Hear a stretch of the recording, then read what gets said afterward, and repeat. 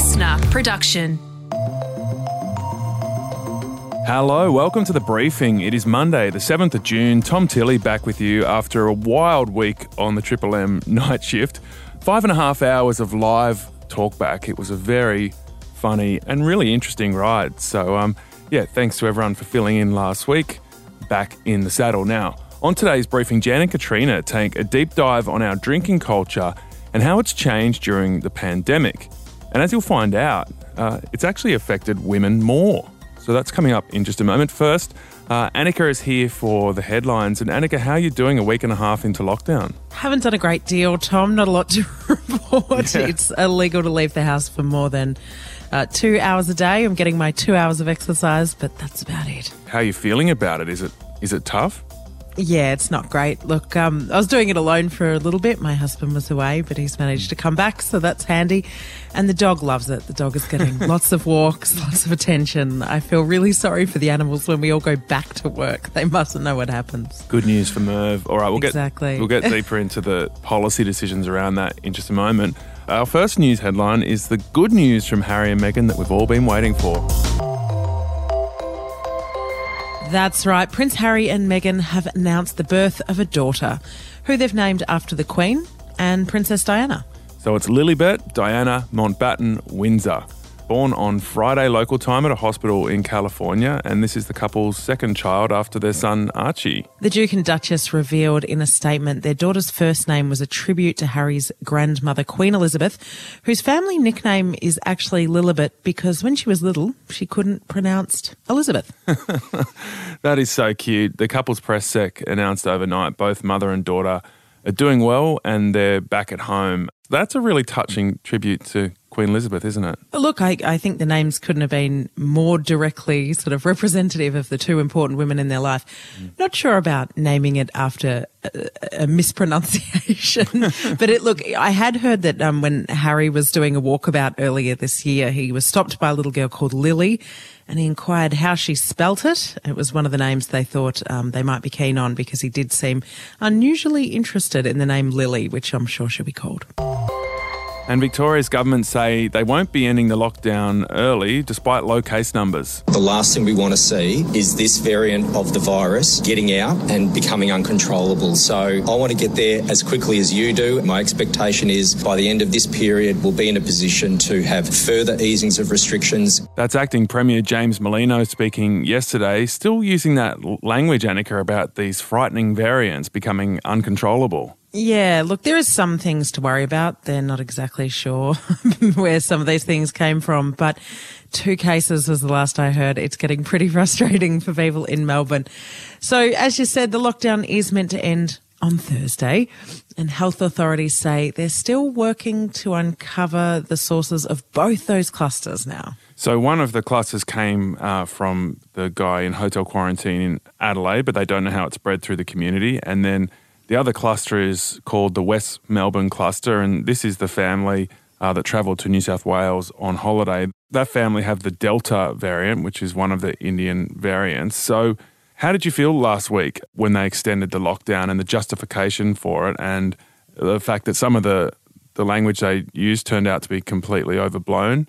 And also 2 of these so-called fleeting contact cases were false positives. Yeah, look, the false positives you can't help. I spoke to a doctor last week and they said if you did 50,000 tests of anything in the community, you'd get a false positive. And it's good. False positives are better than false negatives, I guess. But look, some of the language has felt increasingly overblown. For a little bit, they were saying anybody who'd walked down certain shopping strips in Melbourne, being Bay Street and Clarendon Street, where the SCA studio is, should just be concerned because they didn't know how this was spreading and they thought it could just basically jump in your face.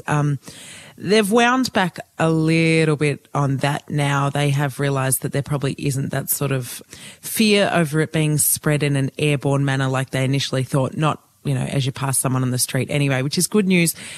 But yeah, when I started to talk to some ministers mid last week and it looked like not only was this going to keep going, but it was going to keep going for a week. And even if we get out on Thursday, they've banned city people from going to regional Victoria for the long weekend. It feels so tough, especially after what this city went through last year. I didn't go through that. I was in Canberra, but a lot of people are really on edge. And I just think this last one, a lot of people are saying to me that it's actually worse than last year. I don't know if that's because the case numbers are lower and the death rate is lower. The hospitals are, able to cope. Last I checked, there wasn't even anybody in there. There was one person they took in for a precautionary measure, but it just does seem there's so much despondency in the community right now. So obviously Victorians had a very different experience last year, and they got a sense of the real threat of COVID because of those deaths, particularly in aged care, and the fact that, daily case numbers got up to 700 at one point. But people in Melbourne still compare themselves to what people in Sydney are going through, where they've had clusters of a bigger magnitude than this without shutting down the city. It's strange. I constantly question that, and a lot of people do, but there's a lot of people just willing to almost run this, I will say, eradication policy and keen on that. We do ask the government constantly, are they pursuing an eradication policy? And we're told, no, it's aggressive suppression. But it seems that until they get donut days, as they call them down here, there is somewhat of, I guess, support from certain sectors of the community to keep people in. Now, I find it hard because right at the start of this, we were told it's not about that. It's about making sure the hospitals cope, and that, a lot of people get COVID and ultimately survive it. It is a bad pneumonia, but it is not a death sentence. We do seem to be pursuing a system where we just don't want any cases in the community. I hope we can get out this week, Tom. I really do, even if the case numbers aren't at zero.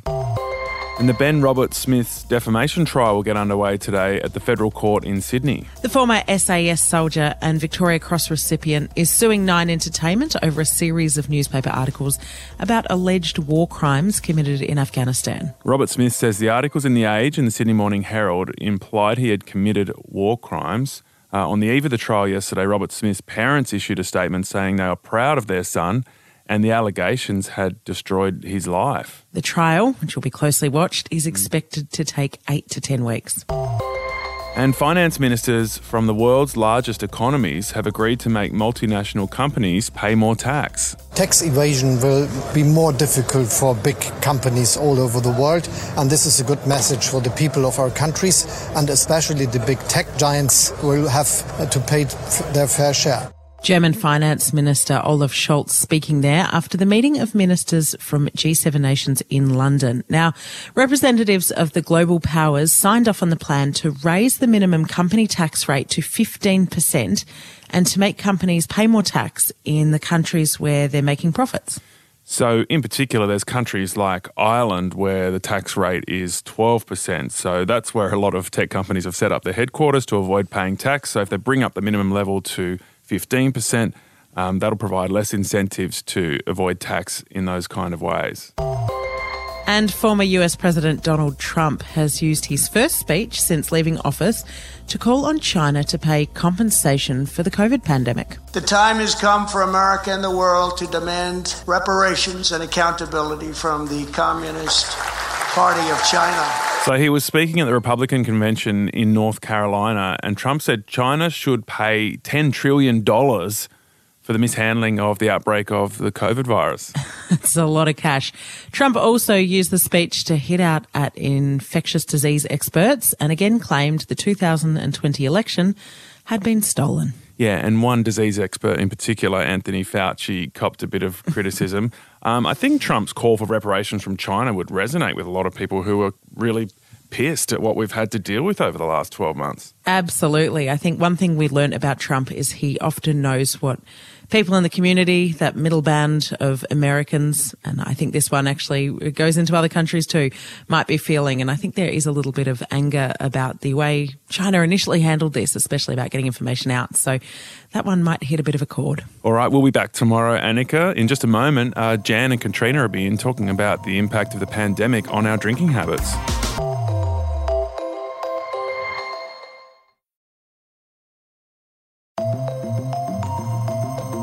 Hi, it's Katrina here with today's briefing, and we are asking you to be honest, really honest. Have you been drinking more since COVID hit? If you said yes, You're definitely not alone. The stats show that most Aussies have. Yes, 20% of us say that our alcohol consumption has increased since the pandemic began. Now, most of us blame stress and having to stay at home more. A study from the ANU found that for men, often the stress comes because of a job loss or they might be working less.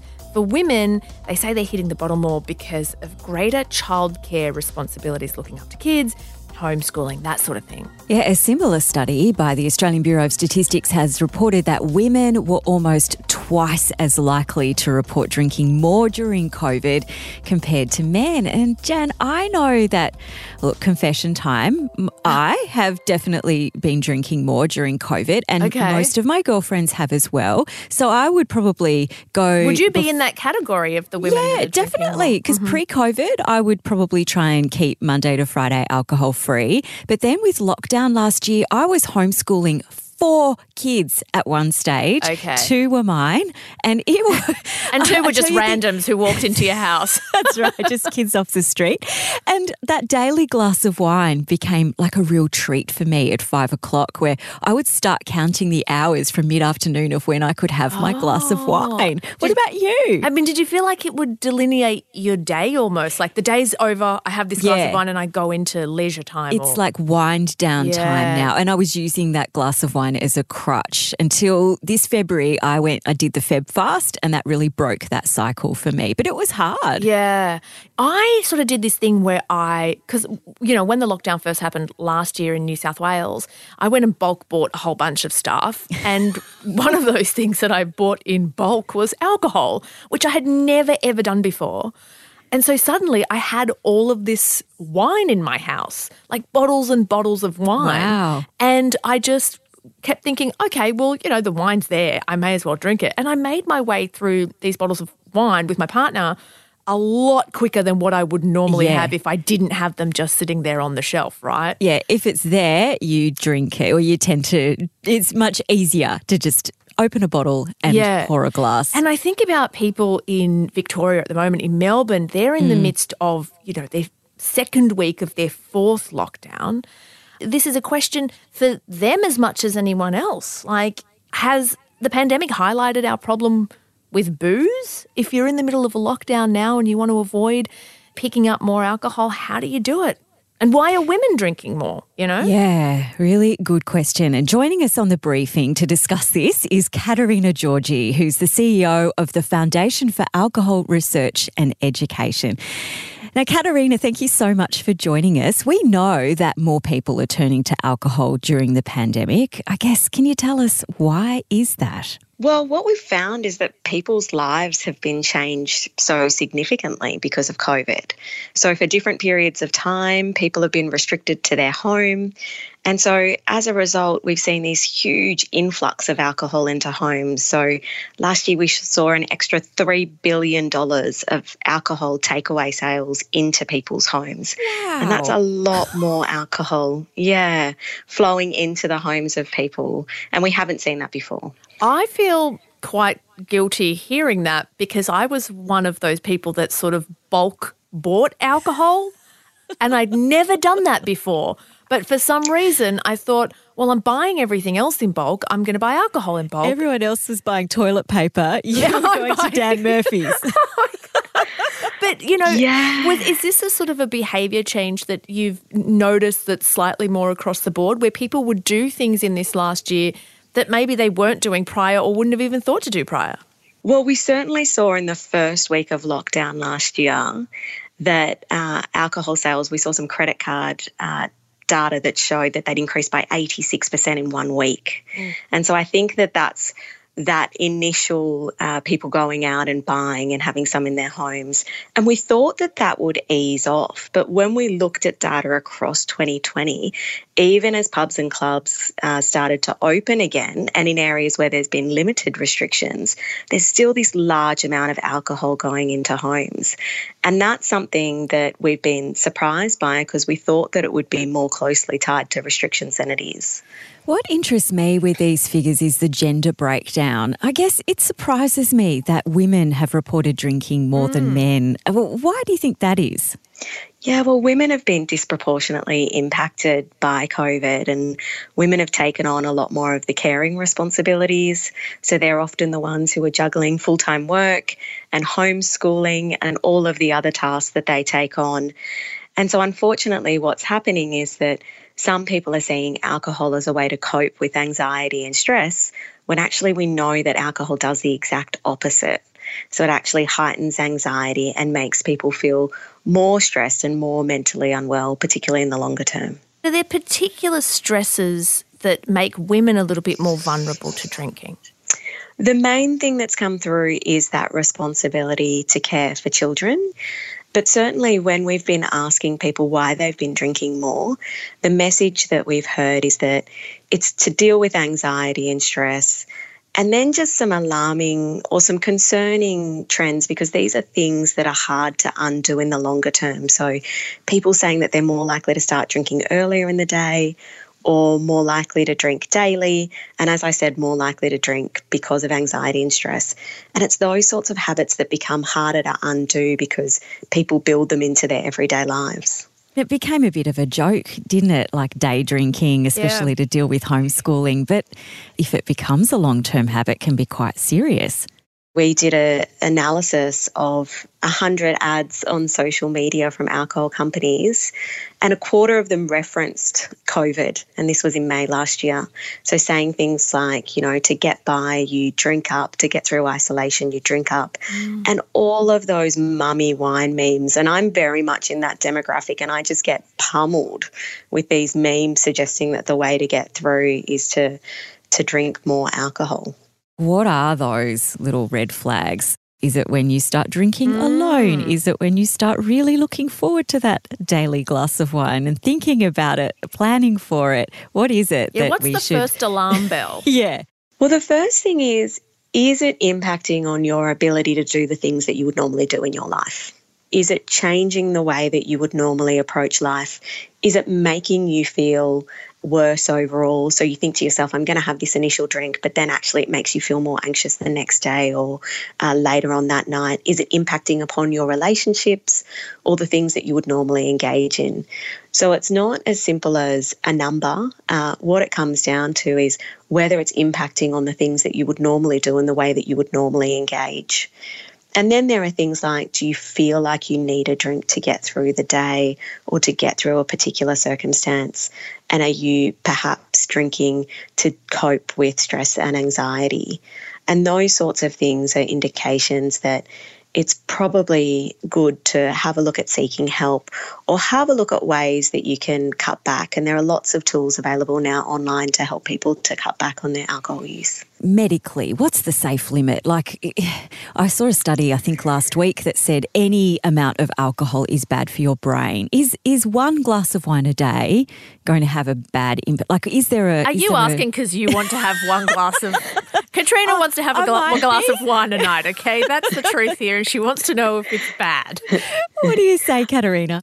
It's a really good question, and there are actually new guidelines in Australia, and those guidelines say that you should try and limit yourself to no more than 4 standard drinks on one occasion and no more than 10 standard drinks in a week.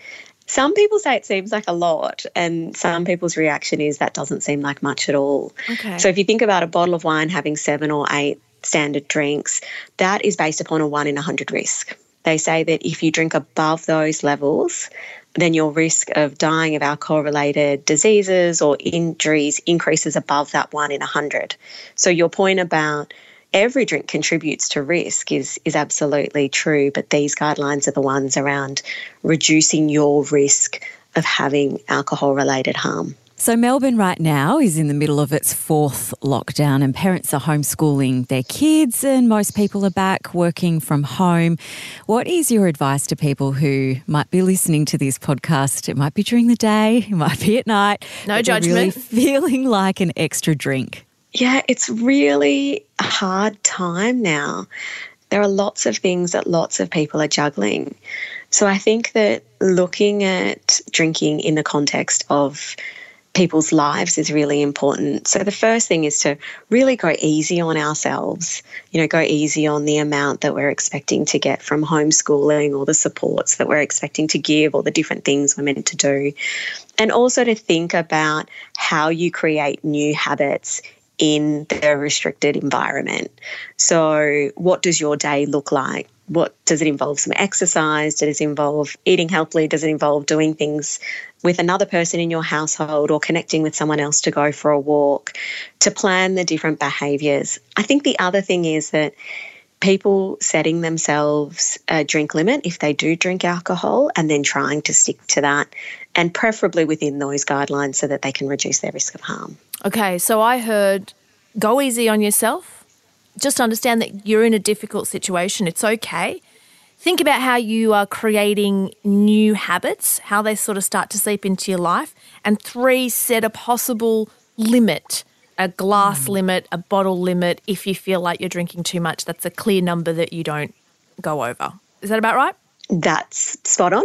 And if people do need extra support, there's an alcohol and other drug hotline, and that number's 1-800-250-015. And there are a range of supports on our website, which is fare.org.au. That was Katerina Georgi, who's the CEO of the Foundation for Alcohol Research and Education there. And 10 standard drinks a week is not the worst, apparently. Are you happy with that, Katrina? Yeah, look, I am. But what she said, which is definitely now front of my mind, is it's not so much about the number and whether you're hitting the correct number for medical reasons. It's about your motivation, that's why you're having that drink. And if you're having it to relieve stress, there are other better ways. Let's explore those, perhaps instead of getting the corkscrew out. Tomorrow on The Briefing, if the housing market is blowing your mind and making you basically really depressed, we're going to explore another way to get ahead financially.